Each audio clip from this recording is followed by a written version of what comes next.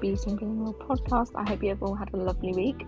And if you feel like it, let me know on my Instagram. You can either drop me a little DM on alicia.a.cave or the Beauty and Being Real.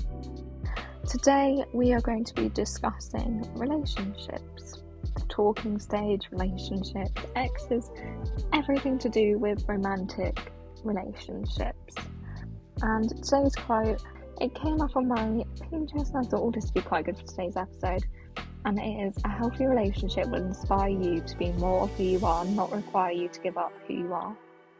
And I think that's really important because so many people in relationships find themselves being lost, like losing themselves in a relationship to either please the other person or just genuinely losing parts of themselves, especially if they're in like a toxic or controlling relationship and they aren't able to go out as much, they aren't able to do the things they love anymore. They can sort of become a shadow of themselves, which isn't right. It's disgusting, and nobody should be forced to become a shadow of themselves when they can be a whole and beautiful person. So yeah, that's why I picked out this quote for today's episode, and I will be discussing everything to do with relationships. Well, not everything, but as much as I can to do with relationships in this episode. So yeah, I hope you enjoy.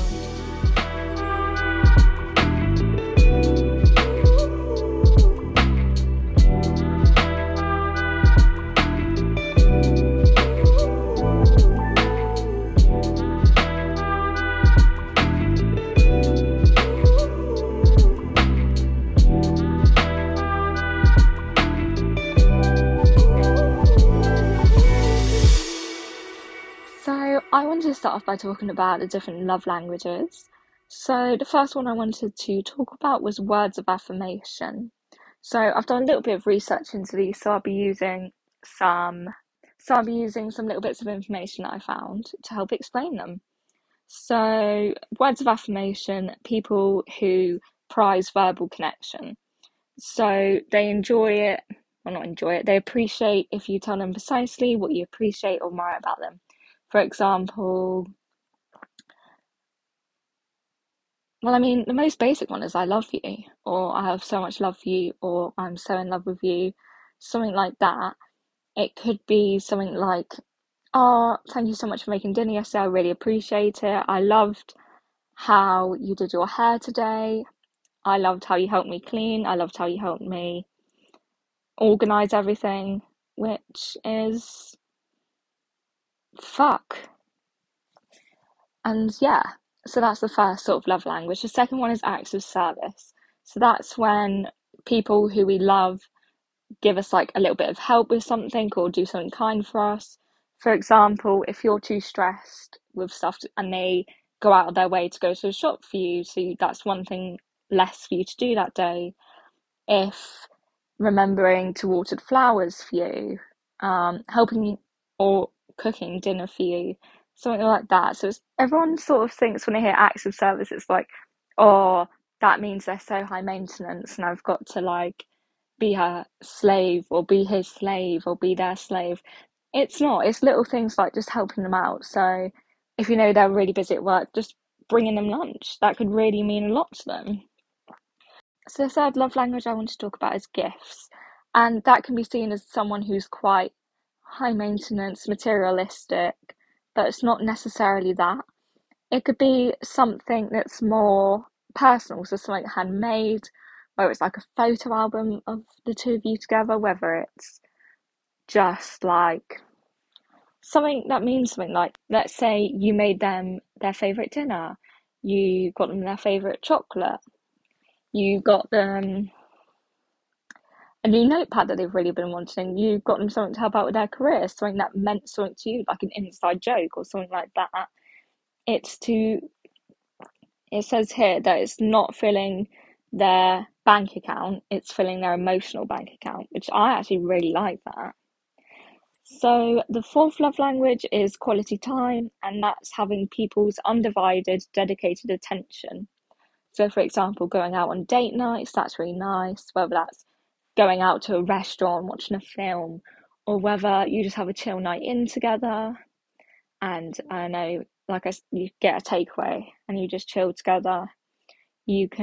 That's also very difficult especially the past few years because of COVID, and also finding time in people's schedules. But I think showing that you can schedule time for someone you care about is really meaningful to people.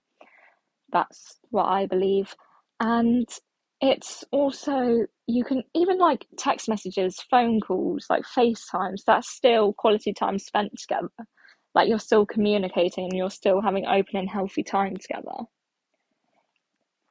I just wanted to touch on with these love languages, it can also be used in platonic friendships or platonic relationships, stuff like that. Like you can still help each other out, you can still compliment someone, you can still spend quality time with each other. Like it doesn't have to be a romantic relationship. I just wanted to talk more on the romantic relationship side of it for this episode. So, love language 5 is physical touch. For example, that could be as simple as a high five or a fist bump, or it could be cuddling, it could be kissing, it could be like if if you know that they've had a bad day, offering a back massage, stuff like that. And it can, a lot of people do crave like physical intimacy and physical touch. So I think that's one of the most common sort of love languages that most people have. But of course, there is the other four, or you might experience or the feeling of love 3 different ways, or a mixture of them all, or you might really appreciate all 5. You might not be able to say which one you appreciate most, and you can see how you then reciprocate love to other people and which one you sort of use. So I actually decided to take the 5 love languages test. Just to reiterate what I said earlier on, I thought I'd read out what each one was. So my top one is receiving gifts, and it says, don't mistake this love language for materialism. The receiver of gift thrives on the love, thoughtfulness, and effort behind the gift. If you speak this language, the perfect gift or gesture shows that you are known, you are cared for, and you are prized above whatever was sacrificed to bring you the gift to you. A missed birthday or a hasty, thoughtless gift would be disastrous. So would the absence of everyday gestures. Gifts are heartfelt symbols to you of someone else's love and affection for you. So, when it came to that, the whole quiz is like, would you rather a hug or someone help you out with a project you're working on? It's stuff like that. And it's, I don't know how many questions it was, but each of them are like between 2 options of which you would rather have. So, like I said, I'm 40% receiving gifts. I don't really do romantic relationships as such currently. So I was thinking about what I would want in one, but also my friends. And for example, me and AJ, we're always like, we buy each other a bottle of alcohol and then we like share it together. Or he would get me like some candles because he thought I'd like the smell of it. Or for example, Gemma, she would get me flowers when I was sad, and that really means a lot to me because it shows that they're actually willing to spend like the money that they worked for on me, and that just means a lot to me. The next one, oh no, same. The next one is acts of service, and the description for that. Oh, I'm 27% acts of service. So the description of that is, can helping with homework really be an expression of love? Absolutely. Anything you do to ease the burden of responsibilities weighing on an acts of service person will speak volumes. The words he or she most wants to hear, let me do that for you. Laziness, broken commitments, and making more work for them tell speakers of this language their feelings don't matter. When others serve you out of love and not obligation, you feel truly valued and loved. So like I said, when I was thinking of relationships, I find it, if I've got like some artwork that I want to do, I find it really nice to have Gemma help me with it. Or something that's really nice is when I'm got really bad cramp or something like that, AJ has this heated blanket he'll get me, or like he has this massage chair that he'll put me in, and it's just little things like that which really show me that they care about me because they're thinking of what I actually need in that situation. So I really like that. The next for me is 20% words of affirmation. Actions don't always speak louder than words. If this is your love language, unsolicited compliments mean the world to you. Hearing the words I love you are important. Hearing the reasons behind this love sends your spirits English. Sends your spirits skyward. Insults can leave you shattered and are not easily forgotten. You thrive on hearing kind and encouraging words that build you up. This is very true to me, especially in the dancing career that I'm in. Negative comments can really bash you. So to have some support, especially my career is the most important thing to me. Like, It's what I've worked so hard for. Obviously, friends and family as well. But I'm saying, like, for me, something that I built personally is my career. So having people support me in that and be proud of me and the work I do, that really means a lot to me. The next two are actually tied at 7%. So physical touch. A person whose primary language is physical touch is not surprisingly very touchy. Hugs, pats on the backs, and thoughtful touch on the arm, they can all be ways to show excitement, concern, care, and love. Physical presence and accessibility are crucial, while neglect or abuse can be unforgivable and destructive. Appropriate and timely touches communicate warmth, safety, and love to you. When I took this test last, it was this February, so we're now in November, so quite a while ago. I was on 0% physical touch, and that's because I don't like people like touching me or stuff like that. Last year I was essayed, and since then I do not like it. So to see that it's gone up to 7%, it is scary, but I guess it's good that I'm like building a little bit up. Like, I don't mind hugs, I don't mind high fives, stuff like that, but that is still something that I'm working on. And the next time is quality time, which is also 7%. In quality time, nothing says I love you like full undivided attention. Being there for this type of person is critical, but really being there with the TV off, fork and knife down, and all chores and tasks on standby makes you feel truly special and loved. Distractions, postponed activities, or the failure to listen can be especially hurtful. Whether it's spending uninterrupted time talking with someone else or doing activities together, you deepen your connection with others through shared time. I Obviously I love spending quality time with people, but I do that so much already that it's not as important to me because I know I do that already, if you get what I mean. Like I said, not interested in romantic relationships currently, but I'm always spending quality time in my friendships, so it's not as a big a thing for me personally. And now I wanted to talk about what happens if you and the person you're talking to or your partner have different love languages. Now, this is something I faced firsthand with a previous ex of mine having a really high percentage of physical touch and mine being on 0, and it became quite clear that I could not meet his needs, and that put a lot of stress on me from the situation and himself, and we couldn't make it work. There was other factors that we could not make work, but that was one of the main things, because it became one thing about your love languages. If you and your partner don't have the same, you don't demand that person to give you the love language. Like, where my top is gifts, I wouldn't be like, you have to buy me a gift. If, like, I don't know, like 3 times a year you've got me a really nice candle or a crystal, something like that, it would mean a lot to me.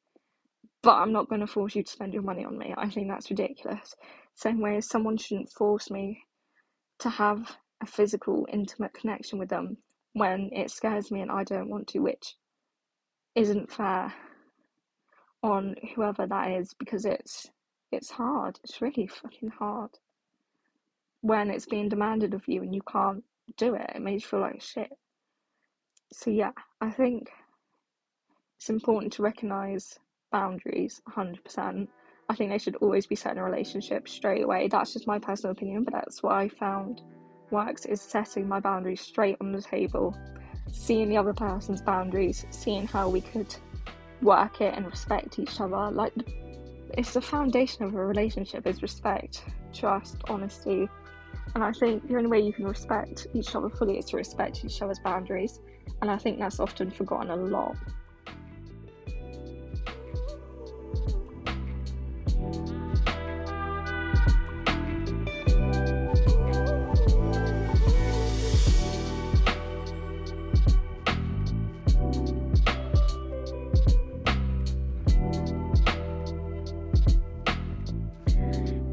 So another misconception about relationships is that if you argue, it's instantly toxic, which I don't think is true. Obviously, if you're arguing every single day over a little thing and you feel trapped and you're not happy at all in a relationship, then yes, it is toxic.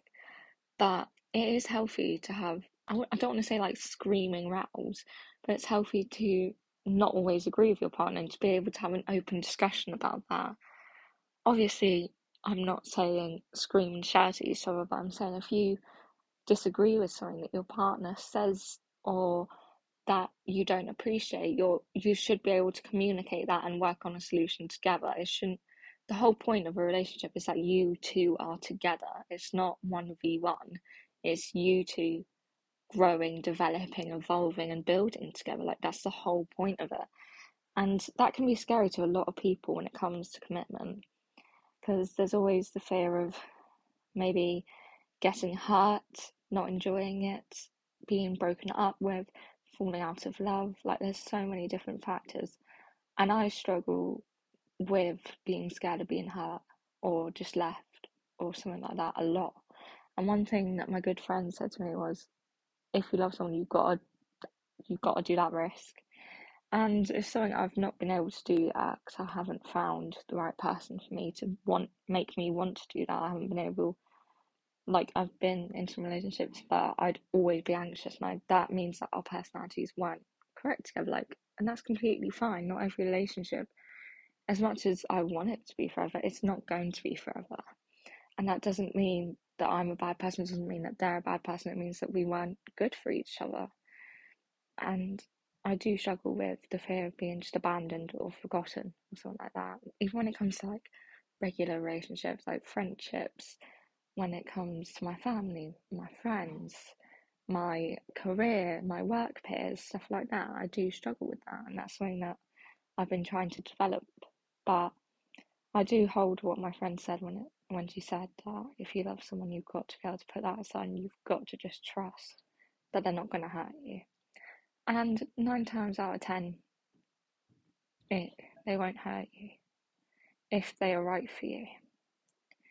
But obviously it all depends. I think another huge thing in relationships is balance. Like, it can't always be 50-50. Sometimes your partner's going to have a bad day and it's going to be you do 80, they do 20, vice versa. But it should never be like one person doing 100, another person doing 0. That's maybe like a day if this person is feeling horrific, like really ill, struggling with their mental health, something like that, but not every day. I should not be 100 and 0. And I think on social media, it's always portrayed as 100% and 100% every single day. And obviously, relationships aren't going to be like that every day. The whole point of social media is that you show your best moments. And I know now people are showing their struggles and stuff, which I think is really important. But the majority of time, it is just the happiest moments. You can't look at a relationship and be like, oh my God, they've got the perfect relationship. They never argue. They feel so secure. They feel so much love. Because that's probably not the case. Like, I don't think anyone in this world has the perfect relationship, because the perfect relationship doesn't exist. Now I want to move on to some of our listeners' questions. So Roxy asked, how can I find love without being online / doing it through apps? And I think this is a really good question. Thank you so much, Roxy, for your question. I personally am on Tinder, but I don't really use it that much. I talk to a few people, and then it just goes to nothing. So I prefer meeting people online. I find that going out to events is really nice, especially like concerts or stuff like that, because then you know that you have at least one thing in common. Friend of friends, like going out a lot, I think that's your best bet of meeting anyone. It can be quite difficult if you're introverted, but it's great if you're extroverted, because going out more will probably increase your chances of meeting new people, and then you can see how it develops through that. So that's my personal opinion on that. Wendy asked the question. Thank you so much, Wendy, for your question. She asked, how can I stop my partner draining all my energy? I think space, but not space to the point where you're like, oh, I need space, the typical, oh, I need space, we're going to break up. I would say space within the relationship. So spend some time apart, go out with your friends, do stuff that you enjoy, focus on your career, go to work I hope you'd enjoy your work. Go and work on a hobby, something like that, like having time for yourself, which then the time you do spend with your partner, you'll be more invested in each other, you'll be happier and you'll enjoy it more. So it's really finding that balance between focusing and working on yourself and then developing in a relationship together. So by space, I don't mean like break up, you're done with the relationship. I mean space within the relationship. Damien has also asked a question. Damien, thank you so much for your question. And he has asked what my favourite life lesson is.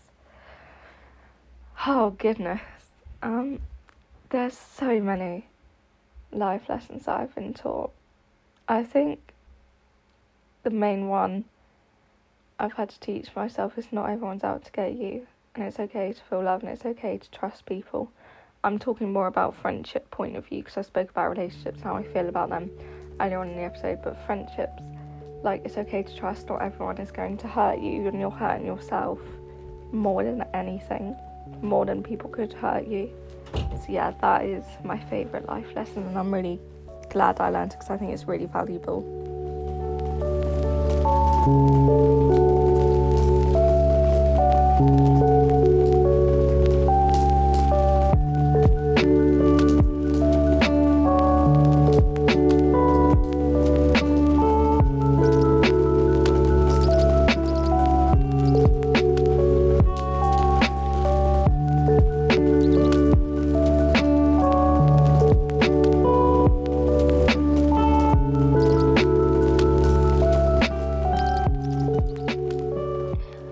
So much for listening to this episode of The Beauty in Being Real.